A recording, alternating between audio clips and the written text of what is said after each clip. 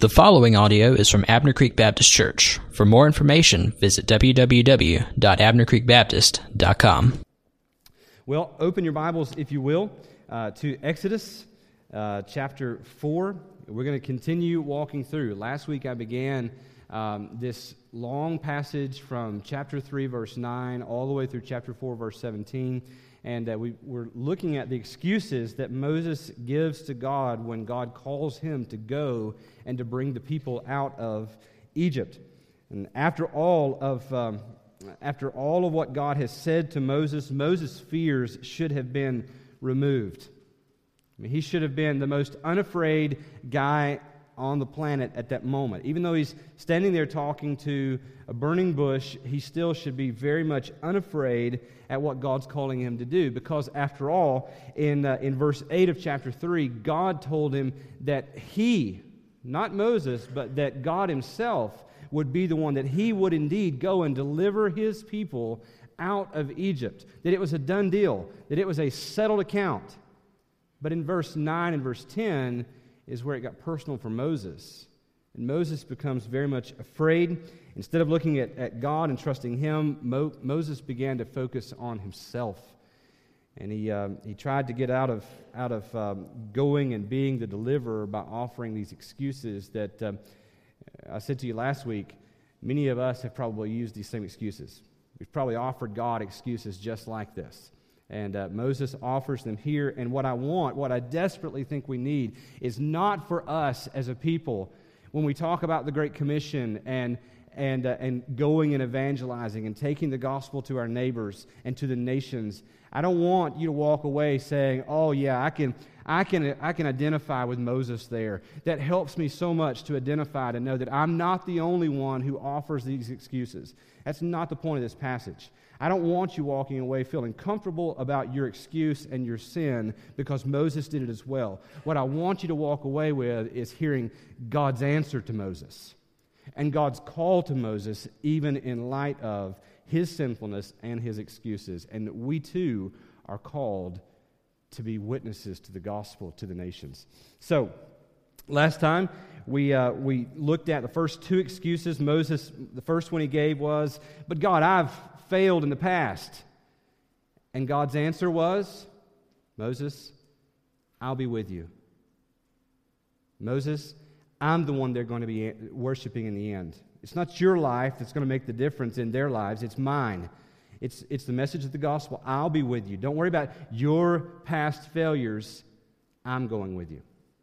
Moses' second excuse was, "Well, God, I don't know enough. I don't even know who to tell them you are." And many of us have said the same thing. "God, I don't know enough. I'm afraid if I went and talked to that person or to that group, I wouldn't know." Can you imagine being where Matt is and going to a people that you don't even know the language and going for 4 months? Are you comfortable that in 4 months you can learn this language? Probably not, right? And probably all of us, there are language barriers and social barriers and intellectual barriers with people that we come into contact with, and we would say things like, "I don't know enough. What if they ask me a question that I don't know the answer to?" To which God said, "Moses, I'll give you everything you need. I'll tell you what to say. I'm going to take you along every step of the plan. Don't worry about it." Third excuse that we'll look at today. We haven't covered this one. We may only get to this one. Who knows? We may not get to the rest of the other two, but third is this. Moses said, "They'll only reject me. They'll only reject me." So let's look at this passage together before we finish walking through this together. Chapter 4, verse 1 of Exodus. "Then Moses answered, 'But behold, they will not believe me or listen to my voice, for they will say, the Lord did not appear to you.' The Lord said to him, 'What is that in your hand?' He said, 'A staff.' And he said, 'Throw it on the ground.' So he threw it on the ground, and it became a serpent, and Moses ran from it." Now right there, everybody in the room is saying, "Amen." Right? I got a stick in my hand, I throw it on the ground, it becomes a snake, I'm running too. Right? Moses runs from it. But the Lord, verse 4, said, "Moses, put out your hand and catch it by the tail." And I imagine at that point Moses looked at the bush and said, "Do what?" So he put out his hand, and he caught it, and it became a staff in his hand. That they may believe that the Lord, the God of their fathers, the God of Abraham, the God of Isaac, and the God of Jacob, has appeared to you. Again, the Lord said to him, put your hand inside your cloak. And he put his hand inside his cloak, and when he took it out, behold, his hand was leprous like snow. Then God said, put your hand back inside your cloak. So he put his hand back inside his cloak, and when he took it out, behold, it was restored like the rest of his flesh. If they will not believe you, God said, or listen to the first sign, they may believe the latter sign. If they will not believe even these two signs, or listen to your voice, you shall take some water from the Nile and pour it on the dry ground, and the water that you shall take from the Nile will become blood on the ground, on the dry ground. But Moses said to the Lord, oh, my Lord, I am not eloquent, either in the past or since you have spoken to your servant, but I am slow of speech and of tongue. And the Lord said to him, who has made man's mouth? Who makes him mute or deaf or seeing or blind? Is it not I, the Lord? Now therefore go, and I will be with your mouth and teach you what you shall speak. But Moses said, oh, my Lord, please send someone else. Then the anger of the Lord was kindled against Moses, and he said, is there not Aaron your brother the Levite? I know that he can speak well. Behold, he's coming out to meet you, and when he sees you, he will be glad. He will be glad in his heart. You shall speak to him and put the words in his mouth, and I will be with your mouth and with his mouth, and will teach you both what to do. He shall speak for you to the people, and he shall be your mouth, and you shall be as God to him. And take in your hand this staff with which you shall do the signs. Now the third excuse really here in this conversation with God that Moses is having is, they'll only reject me, God. They won't believe me. They'll say, the Lord didn't come to you. Too many people never share their faith because they're afraid of rejection. Has that ever happened to you? You just don't want to put yourself out there because you feel like if I do, they're not going to listen. They'll only reject me. This is not something that is true only in middle school or high school or college. This is also true in adulthood, in the workplace. This goes on and on. We're afraid of being rejected, and too many people perhaps are never comfortable sharing their faith because they're afraid they'll be rejected. There are probably some people that we're more comfortable talking to. Some people we look at and we feel like, well, maybe we're superior to them. We have a leg up on them, or maybe we don't feel a need to impress them, so we feel a little more at ease about talking to them about the gospel. But there are some people that are smarter than us, that they're cooler than us, they're higher on the social ladder than us, and we're afraid. We just stay in our shell. We think that there are some targets that are easier and we can talk to them, but the reality is God's called us to speak. God's called us to be witnesses for Him. We get paralyzed with fear, this fear of rejection, and we just don't do anything. Sometimes we get paralyzed with fear of being rejected by people we don't even know. I mean, people we'll never see again. We're afraid to speak to them. Well, as I thought about this, and I thought about what Moses is going through, I asked the question, why is that? Why do we get so overcome with fear of being rejected that it just shuts us down and we don't share our faith with anyone? Well, I think there's at least a couple reasons. I think number one is we get too nearsighted. We get too nearsighted in the fact that we focus on the here and the now instead of on the coming kingdom of God in Christ.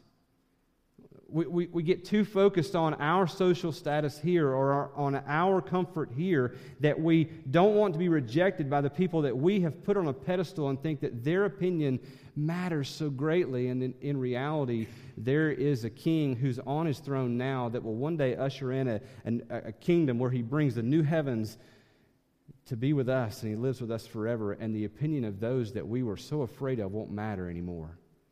And we get too nearsighted thinking about this is the only life that matters. The other way we get nearsighted is we get focused on ourselves. We get focused on what we think is best for us instead of what they really need, or on the fact that God is worthy of not just our worship, but theirs too.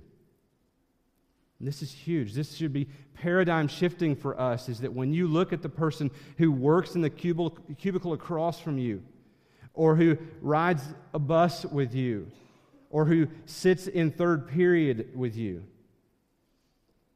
God is worthy of their worship. He's worthy of the worship of the prostitute who finds no other way to provide for her family other than to give herself out. God is worthy of the worship of every single person on the planet who has ever walked or who ever will walk and breathe and live. Our God is worthy of their worship. And we get too nearsighted when we think, I don't know, I just don't think I could share with them, because what if they reject me? What if they don't like me? What if I make them uncomfortable? The reality is God's worthy of their worship. I think another reason is we not only do we get nearsighted, but we don't share for fear of rejection because we don't really believe God. If you take this whole passage into account, look at the whole passage in its context, what's wrong? What's the real root issue of what's wrong with this excuse from Moses? They'll reject me. Well, what's wrong is the fact that God has just told him not only that God would be the one that he would indeed bring them out, but he had gotten more specific than that, and God had actually told Moses, they will listen to you. Well, what does Moses say here? They won't listen to me. God had just said, they will listen to you. Moses says, they won't listen to me. See, the reality is that the real problem here is not just this fact that Moses is comfortable with sheep and out in Midian, and he just doesn't want to give all this luxury up. The reality is he doesn't believe God. And I have to ask you a question today, is when you and I don't share our faith for fear of being rejected, could it possibly be because we, at the root of it, don't take God at His word? We don't believe God. I mean, if God had just told Moses they will listen to you, Moses here is calling God a liar. John Piper, on a sermon on this passage, said, all unbelief in the promises of God says to God, you're a liar. All disobedience which comes from unbelief is a vote of no confidence in God Almighty. And I would submit to you that when you and I hear the Great Commission and hear God call us to the nations and to our neighborhoods and to our coworkers and to our family and to our friends, and when we shrink back from that and don't share the gospel, we're saying to God, I don't really believe you. You say, well, I don't know, Pastor, if I really buy that. Well, let me make my case a little stronger. In Isaiah chapter 55, verses 10 and 11, God said, for as the rain and the snow come down from heaven and do not return there, but water the earth, making it bring forth and sprout, giving seed to the sower and bread to the eater, so shall my word be that goes out from my mouth. It shall not return to me empty, but it shall accomplish that which I purpose, and shall succeed in the thing for which I sent it. Now, I know here in that passage, which maybe you memorized it as, the word of God shall not return void, I know this is talking about the decreed will of God. And it's not necessarily talking about the words of the gospel that come out of our mouths. But isn't it the decreed will of God that you and I would go and take the gospel and speak the words of the gospel? And so in some way, this is indeed talking about the same thing. 2 Corinthians chapter 5, verses 18 through 19, Paul told them and tells us by proxy, all this is from God, who through Christ reconciled us to Himself and gave us the ministry of reconciliation. That is, in Christ, God was reconciling the world to Himself, not counting their trespasses against them, and entrusting to us the message of reconciliation. And so when God says to us, listen, go, be my witnesses, tell the nations, and when you and I shrink back and say, oh, they won't listen to us, we're calling God a liar. We're saying to God, I don't really believe God. And so I ask you the question today, church, do we really believe God? Are we a church that says God is going to redeem a people out of every tribe and every tongue for His glory? He is going to do it through the preaching of His people who He's given the ministry of reconciliation, and therefore we will share where God's placed us. Or are we going to say, I don't think God really meant that? I mean, it's a different day and age. I mean, it's a dangerous place now. You go to places like India and, you don't know. You go to places in the world and you just don't know. You go across the street now and try to share the gospel and you just don't know. They might reject me. And I just can't help but wonder, are we saying to God, God, I don't really believe you. Oh God, I'm thankful that you have saved me.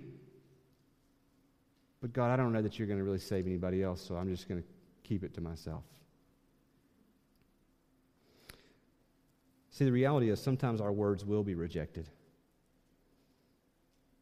I mean, I would be lying to you if I stood up here and told you, go to your neighbor and watch, and they'll just think that you are wonderful, and they will call you blessed, and they will just rain down praises on your head. They will give you things as you're leaving their house for bringing them this good news. The reality is sometimes you will share with people, and they will cuss you out and throw things at you and never want to see you again.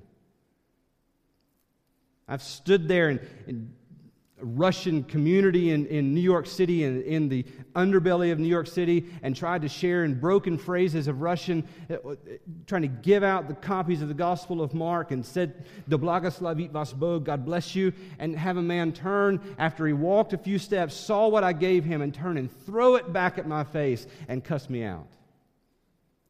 I've stood with a pastor on the streets of Columbia when he tried to hand a simple gospel tract to a man walking down the street, and have this man turn and threaten violence against this man. We read every day in parts of this world where pastors boldly standing for their faith and saying, I'll pastor this church, I'll preach the gospel here, only to have them lose their heads and their lives. To have buildings burned to the ground, and to have another step up from their midst and say, I'll take his place. And in America, we say, they might not like me. Sometimes our words will be rejected. In Acts chapter 17, when Paul spoke to the intellectually elite there at the Areopagus, he said to them, he preached the gospel to them, and here was their response. Acts chapter 17, 32 through 34. Now, when they heard of the resurrection of the dead, some mocked. But others said, we will hear you again about this. So Paul went out from their midst, but some men joined him and believed. Here's the reality that we can count on in 2015 as blood-bought, Spirit-filled believers who take the message of the gospel wherever we live, work, and play and are sent. We can count on the fact that sometimes people will mock. Sometimes they will be intrigued, and some will believe. And I can say to Matt and Brittany, when you go to India, this will be the case there. This will be the case in Greenville. This is what happened to Jesus. Some mocked Jesus, but some believed. Some were intrigued and followed him further, only to still walk away. Others followed further and eventually followed him on. The reality is, sometimes our words will be rejected, but nevertheless, we are called to speak. That's all that we are responsible for. When Moses here is worried that I won't be able to convince them, I won't be able to persuade them, God's answer to him is, hey Moses, I didn't ask you to. Moses, I just told you to go. I just told you to speak to Pharaoh and to the elders of Israel, and that eventually you would bring the people out. I didn't tell you to go and convince them. I didn't tell you that you had to work up this grand sermon that would be so persuading and so convincing that they would all just turn and follow you, Moses. Instead, what God said to Moses said, Moses, what's that in your hand? It's a walking stick. Throw it on the ground, Moses. It becomes a snake. Now, catch it by the tail, Moses. Are you sure about this, God? Catch it by the tail, Moses. It becomes a stick again. Moses, take your hand and put it inside your cloak.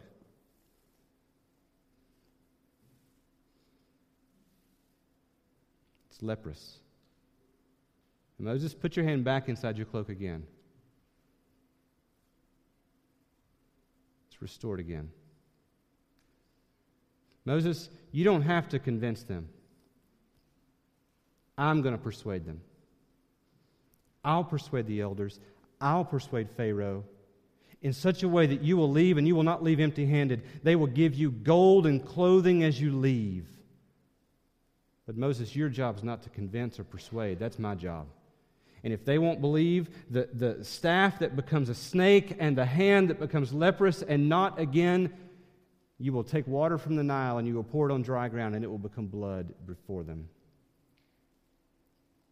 And God said, Moses, you don't have to convince them because that's my job. In doing this, God was displaying to Moses his power over Egypt. I mean, you think about the pictures that you've seen of the Pharaoh and the headgear that they would wear. What was that headgear often shaped as? A snake, right? And God is saying to the greatest to Moses, to the greatest snake in the land, I have power over him. When Moses puts his hand inside and it comes out leprous and he puts it back and it becomes clean again, God is saying to Moses, Moses, I'm going to display my power through all sorts of power over health and science and everything that you know. When God said to Moses, Moses, you will take up water from the Nile and you will pour it and it will become blood. The Nile was the god, really, in Egypt. And Pharaoh was the god, but the Nile, everyone knew the Nile was vital to life. It's still vital to this day. If you go to Google and you look at a Google image right now of Egypt, you will see wasteland, but you will see this sliver of green.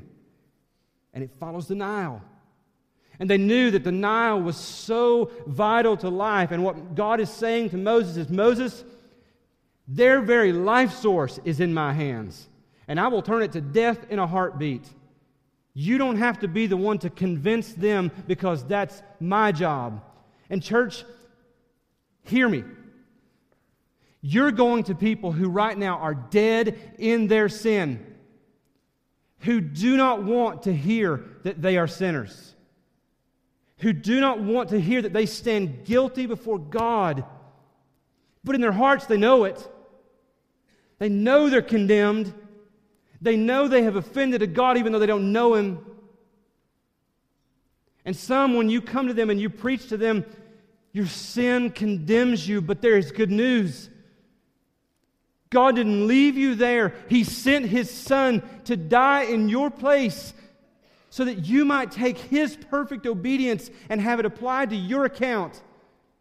And that He would take your disobedience and your guilt and your shame and He would take it upon Himself so that you might be right with God and have no shame and no guilt, and that you would live with Him forever because Jesus didn't stay dead, but He rose from the dead, defeating it forever.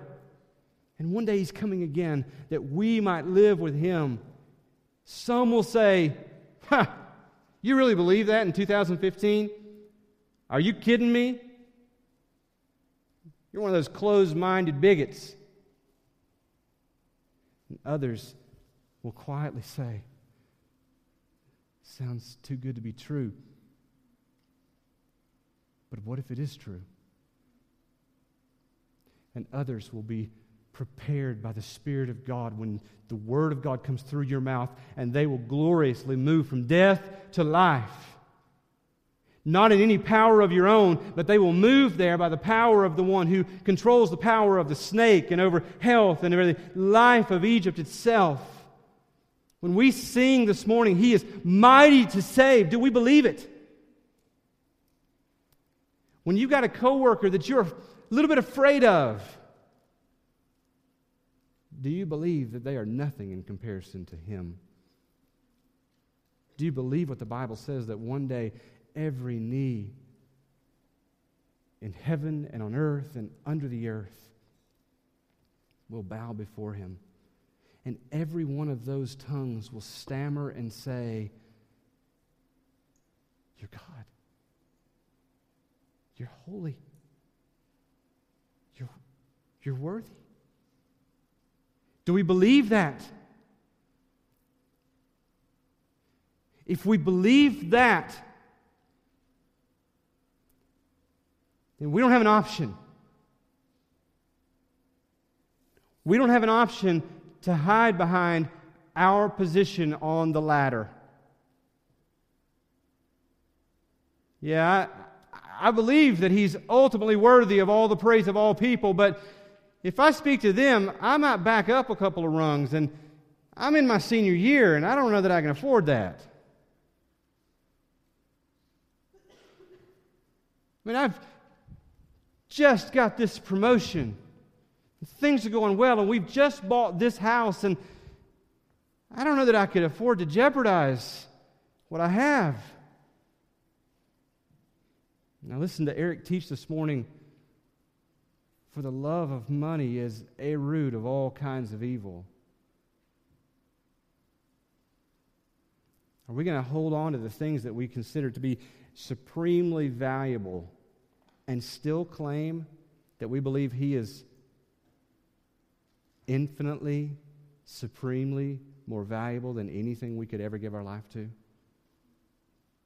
See, the reality is you can't do both. You're like that proverbial monkey who wants the fruit inside the coconut, but he won't let go of it to release his hand, and the hunters come and capture him and kill him. Are we willing to let go of what we think is so valuable, our pride, our reputation, our possessions, whatever the case may be, to say, He is infinitely more valuable than anything else I could have in my life. I will go across the street, or I will go to the nations. Or will we hide behind this excuse with Moses and say, "Oh, they'll ultimately just reject me"? Church, it is high time. I'm not going to go on to the other two excuses today, but it is high time that we stop making these excuses. And we hear God say to us, "I've asked you to go. I've asked you to speak. Leave the rest to me." Church, let's stop making excuses. Amen? Let's pray together. Lord Jesus, we love you. God, I thank you that you love us. Lord, I thank you that when we were dead in our sins and our trespasses and we were cut off from you and we weren't inclined towards you at all, that God, you looked on us in our helpless state and you saved us. From beginning to end, you have saved us. You didn't do it in such a way that you called us to pull ourselves up and walk to you, but you came to us. And God, now you're still going to others. But God, you're doing so through the mouths and the tongues of your people. And so, God, I pray that we would be more than bold in this room, that we would also be bold and winsome and gracious when we leave this place. God, that you might cause us to see that we're in the positions we are. We work where we work. We live where we live. Not by accident, but because you have placed us there.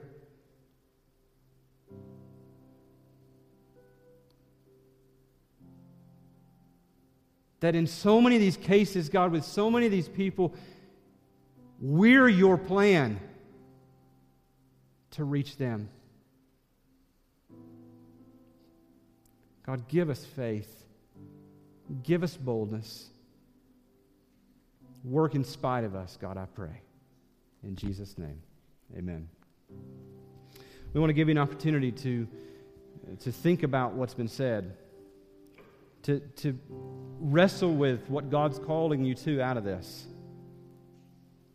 I don't want to leave you on a note of no grace, because I want to be real frank and honest with you that all of us struggle with this. It doesn't come natural to me. I don't naturally work the gospel into the conversation. I sometimes shrink back in fear just like you do. And there is mercy and grace at the foot of the cross and forgiveness for those times of weakness. But that is no excuse for continuing to live there. Don't walk away saying, oh yeah, I can identify with Moses on that one. That helps me so much. Instead, hear the answer of God. Saving is not your job. It's mine. Just be my witness. Whatever it is God's called you to today, be obedient. I'll be seated down here on the front. Love for you to come talk to me. I'd love to pray with you. Love to lead you to the Lord. There'll be people in a prayer room out these doors that would love to, just brothers and sisters, just love to hear your prayer request and just to go before the throne of God with you. If this is the church where you believe God's leading you to, come, let's talk. Whatever it is, be obedient to Him. Let's worship our God. This time of teaching is brought to you by Abner Creek Baptist Church. For more information, visit www.abnercreekbaptist.com.